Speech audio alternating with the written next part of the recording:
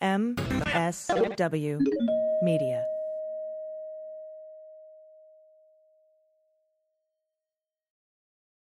So, Renato, it looks like Special Counsel Jack Smith has the notes from Trump's lawyers. Did his lawyer just make the case for Smith? It's complicated. I'm Asha Rangappa. I teach national security law at Yale University. I'm a former FBI special agent, and I'm a legal and national security analyst. And I'm Renato Mariotti. I'm a former federal prosecutor, a practicing lawyer, and a legal analyst. And we're here to help you understand topics that can't be boiled down to a soundbite or a tweet.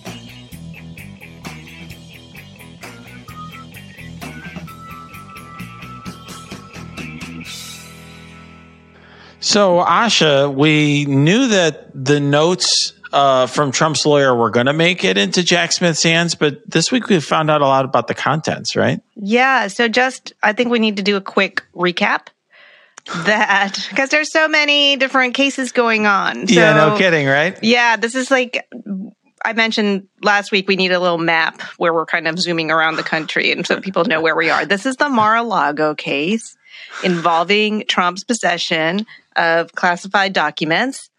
And gosh, time is flying. I want to say it was a couple of months ago that a judge ruled that Jack Smith could pierce the attorney-client privilege. That's a huge deal. With regard to Evan Corcoran, his attorney one of his attorneys in that case, who I think was dealing with the Justice Department in terms of certifying the compliance with the subpoena, which had been issued to Trump to return all of the classified documents that were in his possession.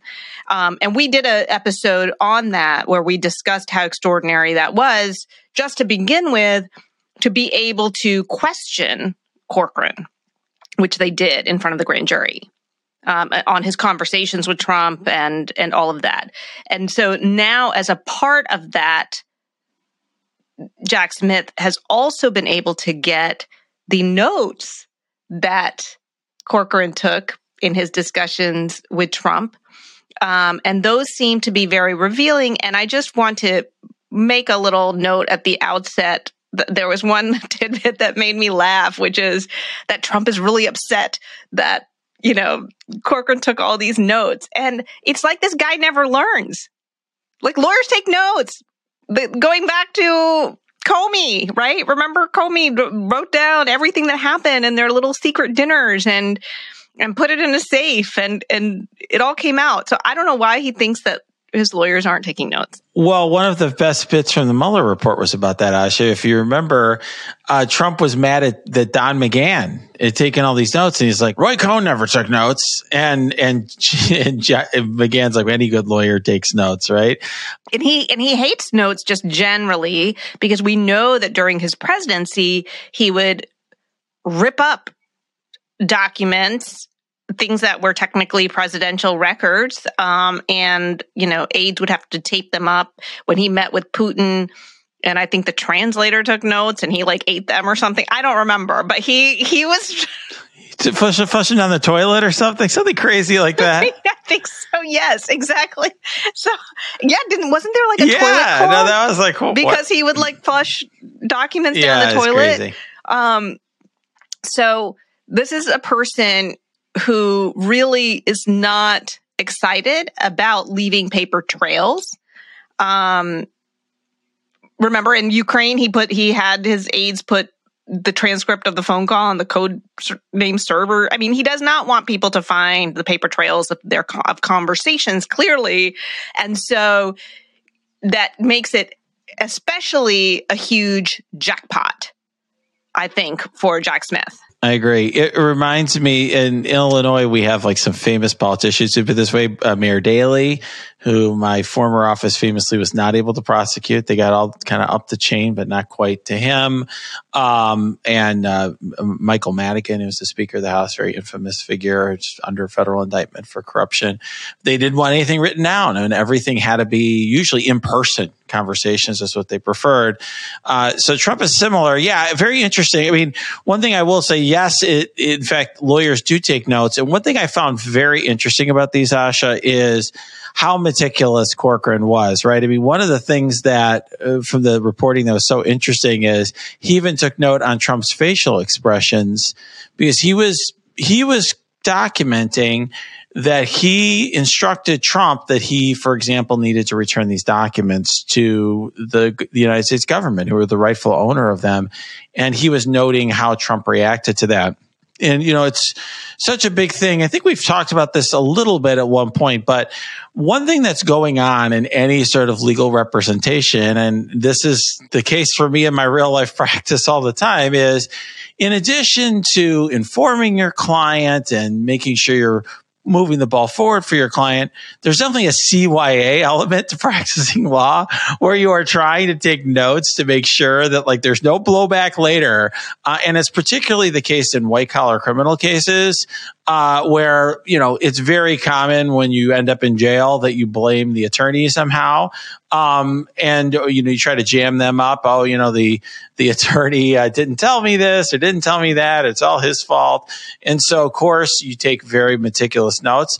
But obviously, those generally do not see the light of day unless your former client, is foolish enough to try to sue you.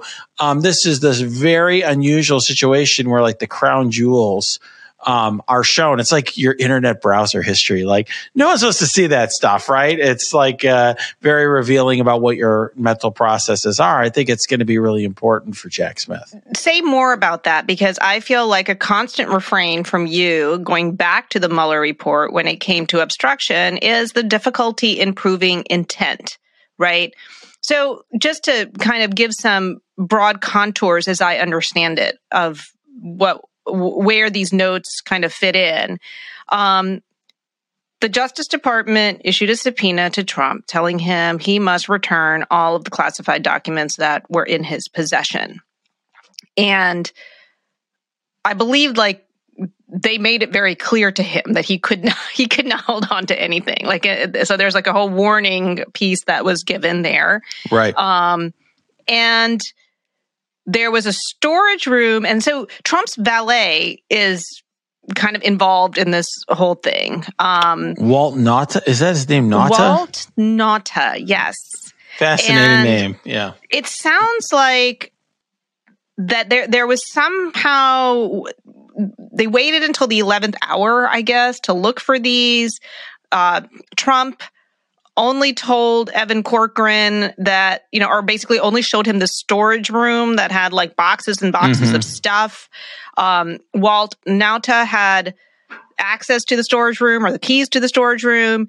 And there were times when Corcoran took breaks from searching because there was so much stuff.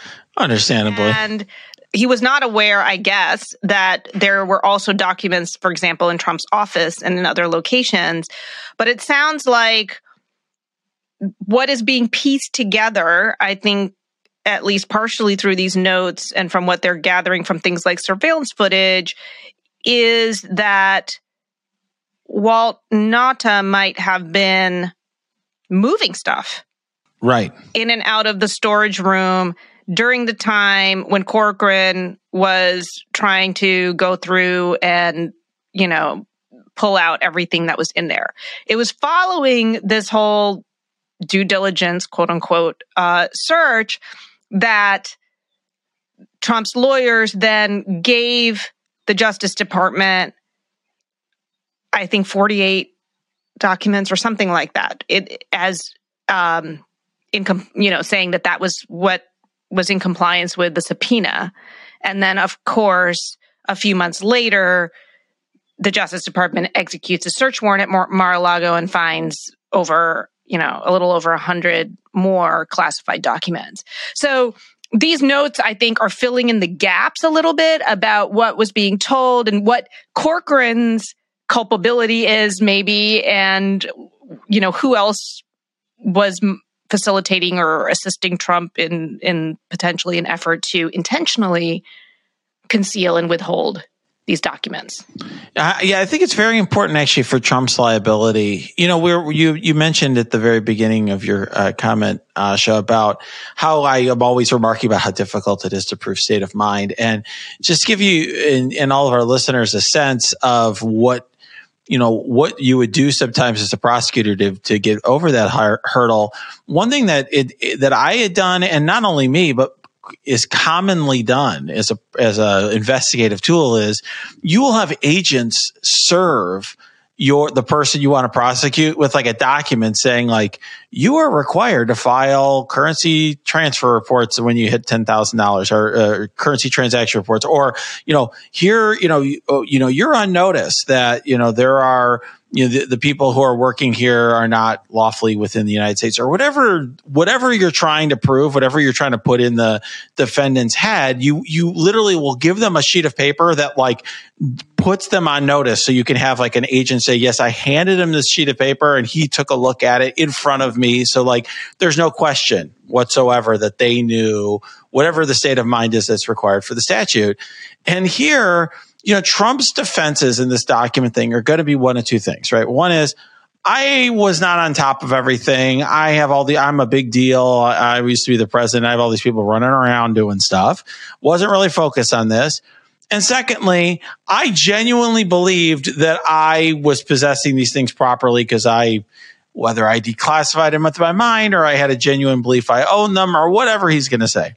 And this evidence really undercuts both of those, right? Because first of all, you have Corcoran saying, I told Trump that this stuff needed to go back to the government. And he was focused on it, and whatever he did, whatever his facial expressions were, or whatever his responses were, that evidence, and Corcoran could testify to this, and his notes would back him up. In other words, he would say, he'd take the stand. These were contemporaneous. Yeah, and the defense is going to attack him and say, you're just flipping to save your own hide. And he's like, here's my notes from the time of what happened, which they're going to back him up. So I think it's very, very strong evidence. And I think the fact that it's his own attorney, I think it's going to be quite damning. Now, I would also just say too, the circumstances of all of this, make it so that it's harder for Trump in general, because the fact that there was a grand jury subpoena, and suggested already that he was going to, that the government, these were the government's documents, they were entitled to have them back. And so, but for obstruction in particular, proving a state of mind in this way is sort of like the icing on the cake for a prosecutor. Yeah. And what do you think is going to be the big, like, is there going to be a smoking gun here, or does it just get them as close as possible? Yeah, I think it helps lock out defenses. You may, I understand that like a lot of times our listeners are like, it's so obvious, but like, come on is not like we say that in real life, but in a courtroom where evidence is being admitted and you have to prove guilt beyond a reasonable doubt, that's not where you want to rely on. Like, come on, this is silly. This is absurd. You want to kind of lock out these defenses to make it so that they're not viable from the start. And if Trump, the fact that he got this, that he, was under a grand jury subpoena, that's good. That's a good fact, but he's going to say, I wasn't aware of it. I wasn't focused on it. My lawyers were dealing with that. I assume they were complying with it. Those would ordinarily be, I think, very reasonable responses that lots of jurors in the whatever it is, Northern District of Florida might find very, very persuasive. And so, or the Southern District of Florida, wherever this is at.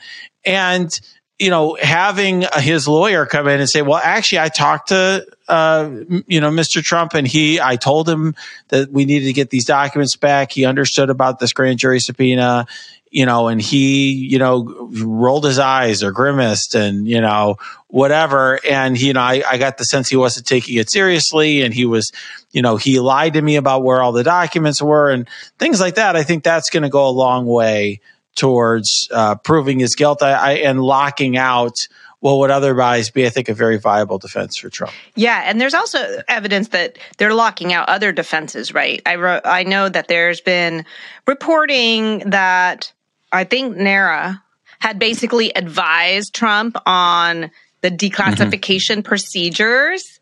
And I think that they're definitely kind of taking that potential defense seriously. I mean, that's another like, come on, right? But you can see that Jack Smith he wants to nip that defense in the bud. There was no declassification that happened prior to this in any way that would have given Trump, authority to have these documents in his possession. So yeah, that makes sense what you're saying. Yeah, I mean that whole, we a lot of times make fun of the declassification via your mind, and it is silly, right? I mean, in other words, how, if he didn't write it down anywhere, I mean, how does he know Joe Biden and just with the power of his mind reclassify him, right? There is a kind of an element of absurdity to the whole thing. But that said, the president has the power to classify and declassify, and these formal there are reasonable arguments that these don't apply to presidents, or he thought that, or whatever, and you don't know what a jury is going to find convincing. Now, the funny thing is, you may say, well, the fact that there's these procedures doesn't mean anything. They don't necessarily constrain the president. Maybe. But I think, first of all, that the fact of the procedures alone could appeal to some jurors. I definitely think it's the sort of thing that would have an appeal to a certain type of juror.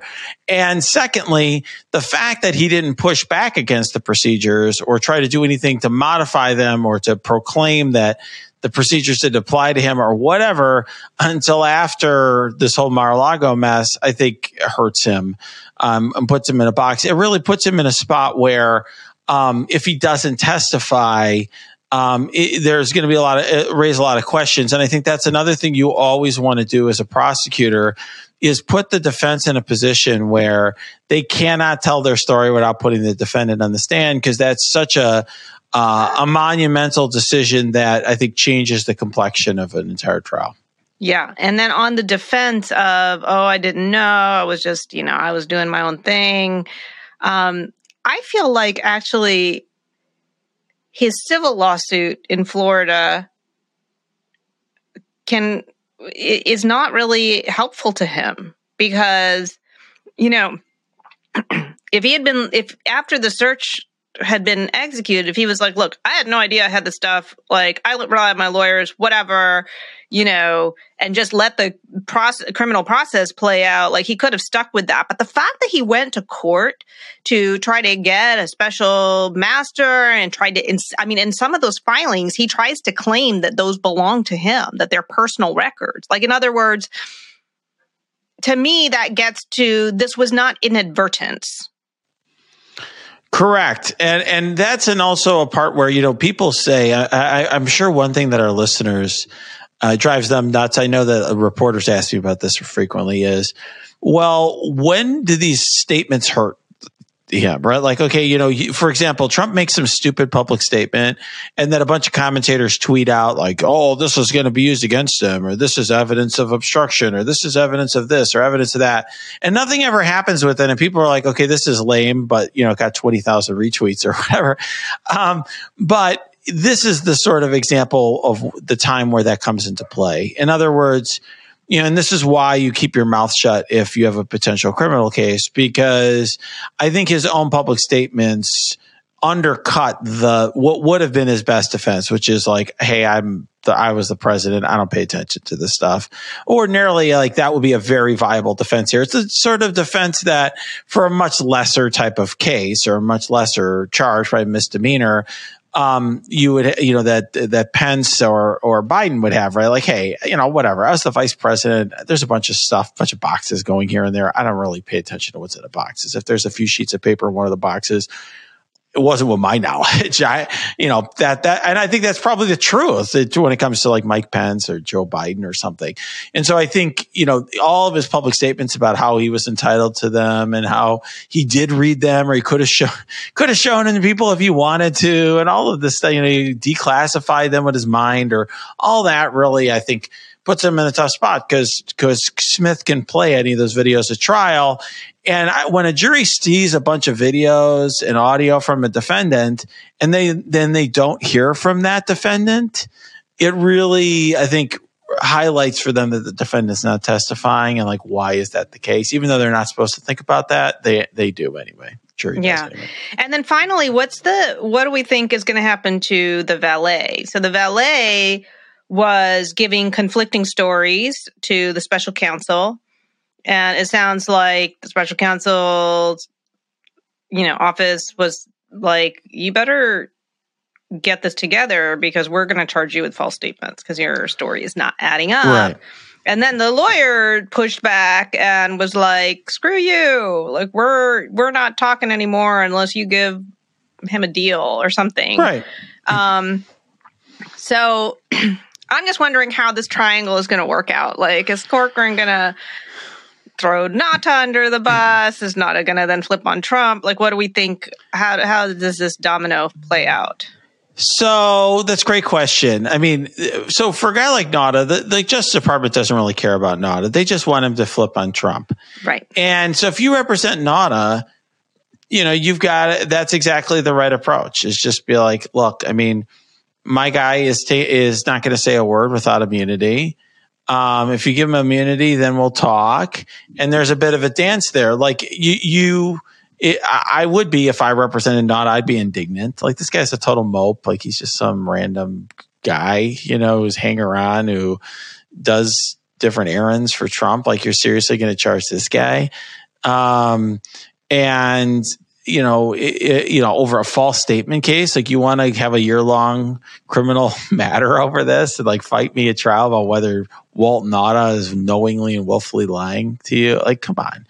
And they might do it, but you put them in a spot where, it's much simpler to get to a yes. And if getting immunity for your client's great, like, that's your winner, right? If you get immunity. So I would, if I was representing Nata, I would try to be putting the DOJ in that position. I'm sure that's where what his lawyer is trying to accomplish. And I guess my only question is, who's paying for Nata's lawyer? I don't know.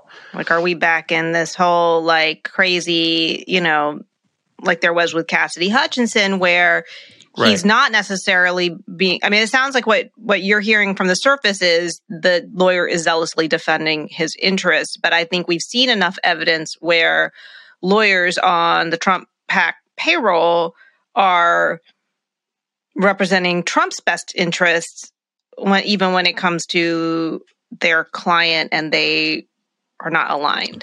That's right. Although I think they're probably roughly aligned here, because Nata doesn't want to testify against Trump either. So he's not, in other words, it's fair that, like, let's say I was representing Nata, I might be like, hey, just testify. Like, who cares? Like, if they give you immunity, let's testify because that's in your 100% personal best interest.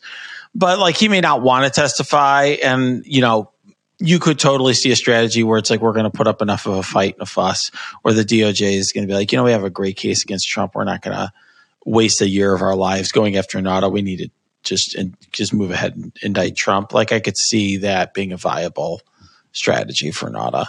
Because he's a Trump loyalist, right? By all accounts, isn't he still palling around with Trump? And I'm pretty sure he's like at these campaign things and everything. Yeah. Right? So yeah, it is what it is. We'll see.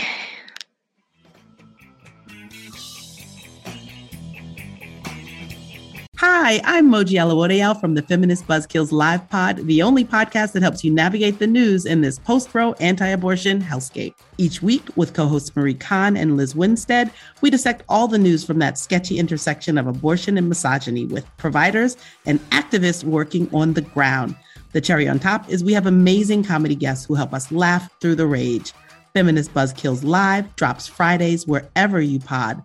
Listen and subscribe, because when BS is popping, we pop off.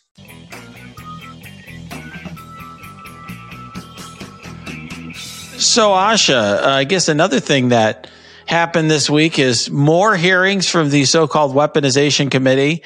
I'm sure they were a very big deal on Fox News. Not so much to you and I. What was your take on this week's hearings? Yeah, I was mainly following the hearings on Twitter. I did not sit down and, turn on C-SPAN and watch it.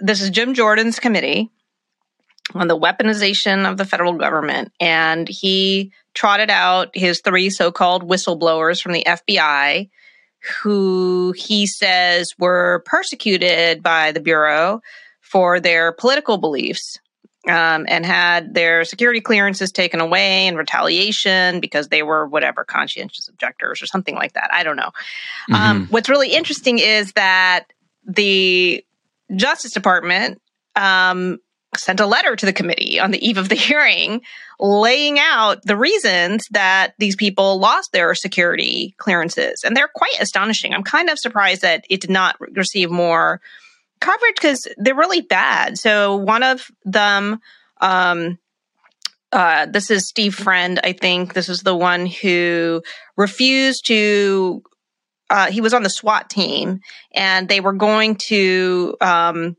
do an arrest of a January 6th person who was associated with the 3%ers, so with a militia group. And they were going to take the SWAT team because they had pictures of him. They knew he possessed firearms. I think there was a photo of him with an AR-15, if I recall. Like, in other words, they knew that this was a person who's an anti-government, with anti-government beliefs, who owns, automatic weapons. Yeah. And so, but he felt that was excessive force and refused to participate. But more importantly, it turns out he at one point was caught downloading files from the FBI computer system and refused to undergo security training. I don't remember, but basically it was like pretty bad. And then he quit, actually. He quit the FBI before it could go through whatever appeals process. Another person, I think, was actually on the premises on January 6th, the Capitol premises. I don't know what he was doing, but then I think he lied about it.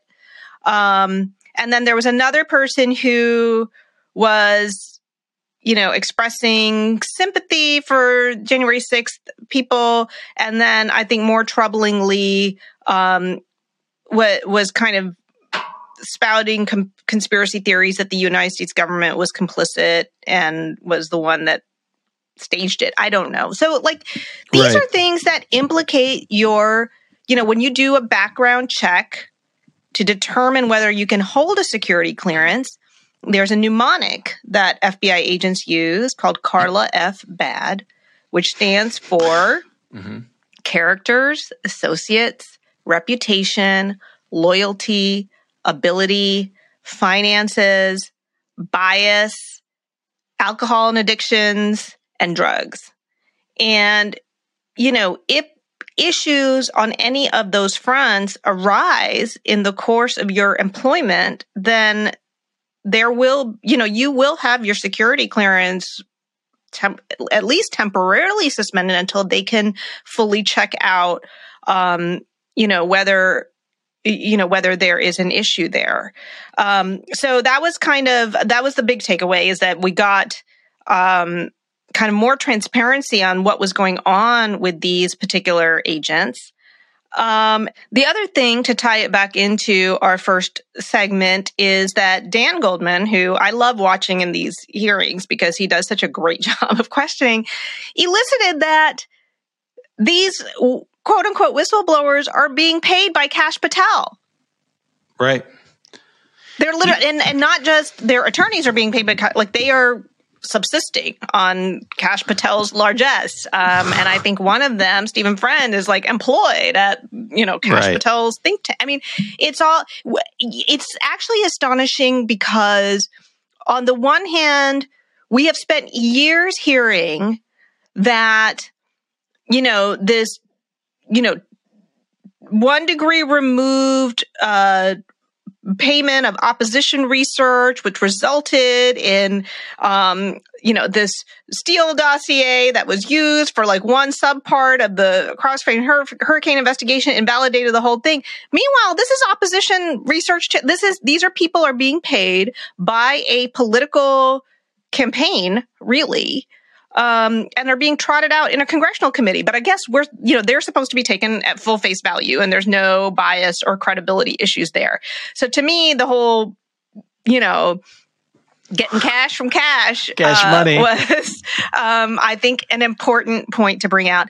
One thing I will just say, I was going to say about Dan Goldman, I think another point he made that was important was that these whistleblowers did not want to release their materials to the Democrats. And so the Democrats did not have the ability to review what they were saying. So if you're really a whistleblower, presumably you want the world to know whatever it is that you want to say, but they did not want to communicate with the Democrats.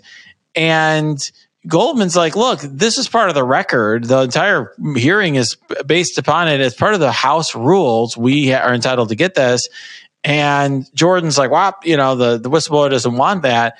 And Dan's like, yeah, but those are the rules of the House of Representatives. This is part of the record. We should get it.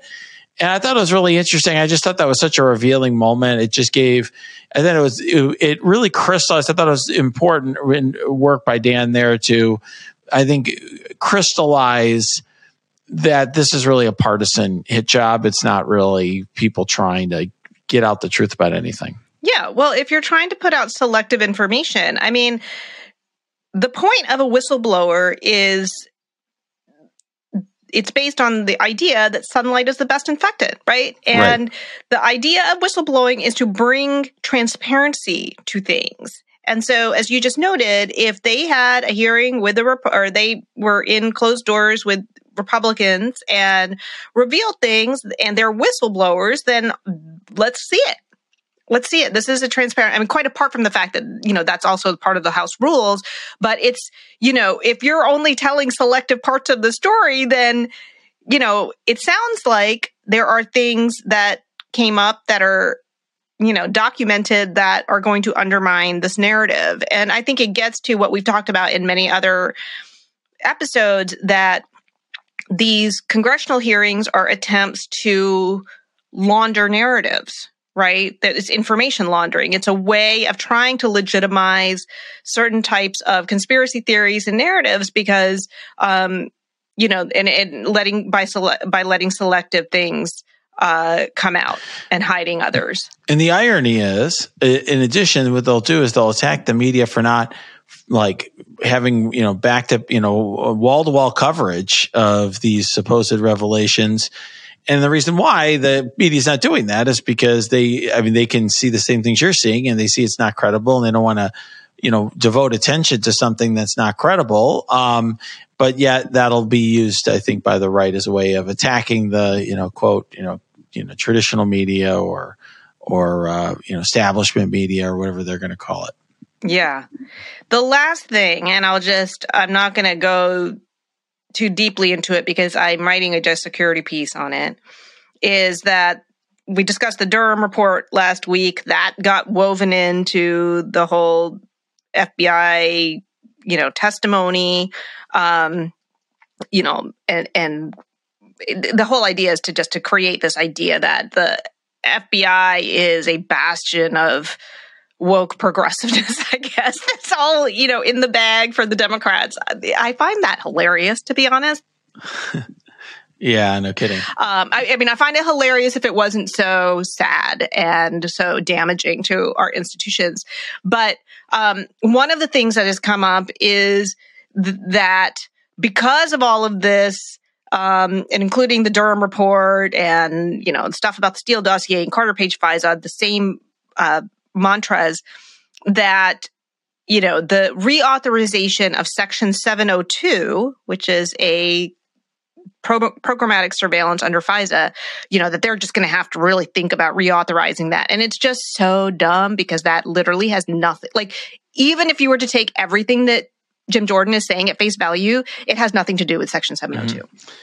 Yeah, but I think that this is just a way of providing some meat on the bones. One critique that you, I, and others have had about the Republican Party nowadays is that there's no policy, right? There's no actual policy. But I think that they have there, it's just all, sound bites and grievance and so forth. And so I think they add stuff like that or whatever, they care about something, they care about women's athletics or whatever the thing is of the moment to try to add some sort of meat on the bones or some reason why Congress is concerned about this. Because otherwise, why is this even something that Congress? Why is this a thing? Why are elected representatives, when we're about to default on our money, spending time, creating clips for Fox News or Newsmax or whatever the preferred network of the moment is? Yeah. Well, the big takeaway is, in my opinion, and I realize that the Fox News world will have a different view, is that this was another Jim Jordan fail. Yeah, I think that's failure is Jim Jordan's middle name.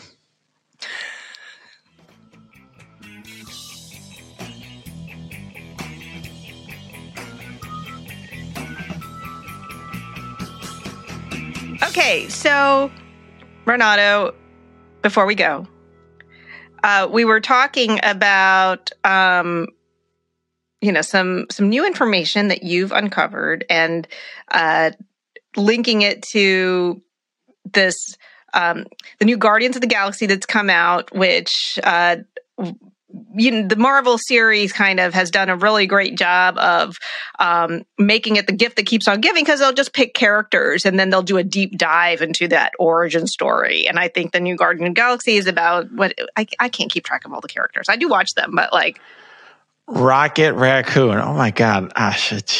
Rocket Raccoon, whatever. Okay. So, I guess that's the big backstory there. And we were talking about how you have a backstory in this podcast that you wanted to tell everyone about.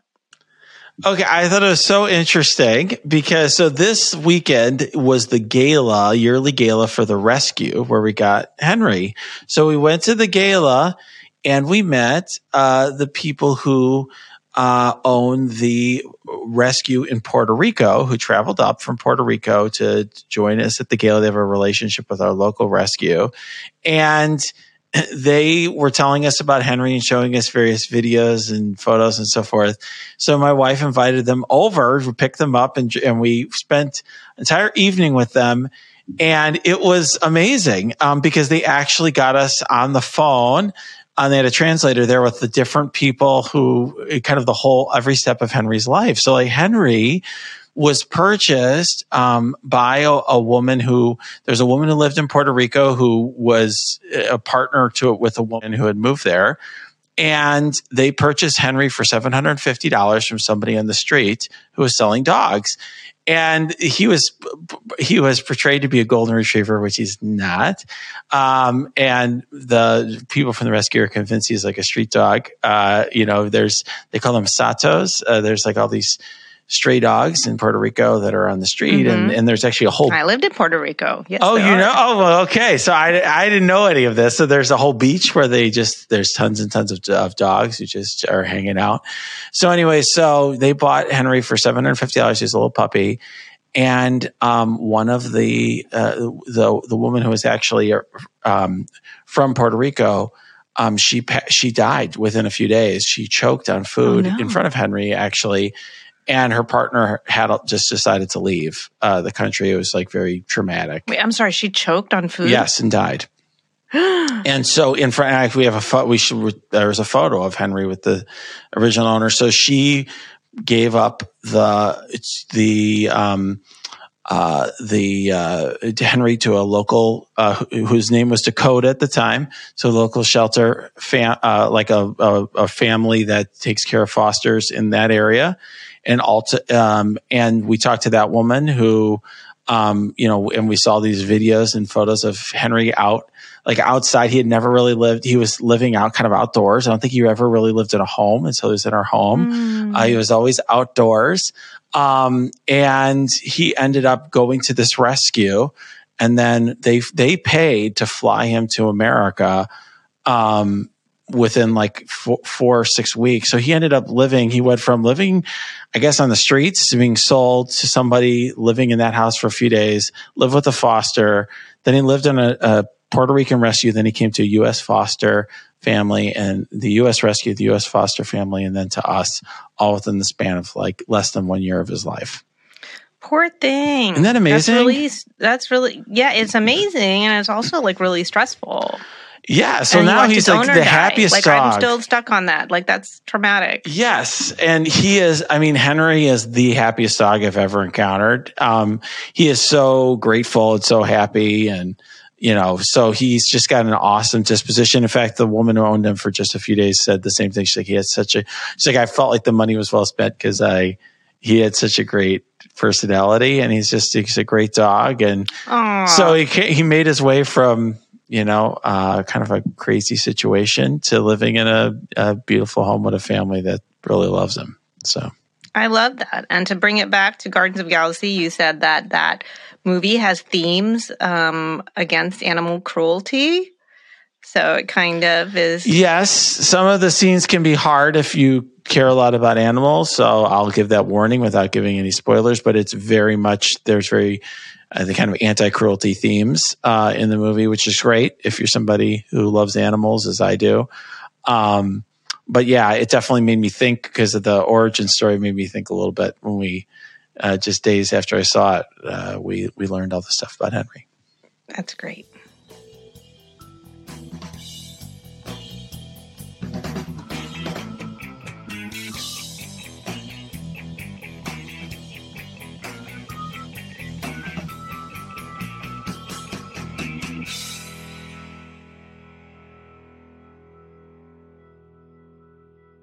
MSW Media.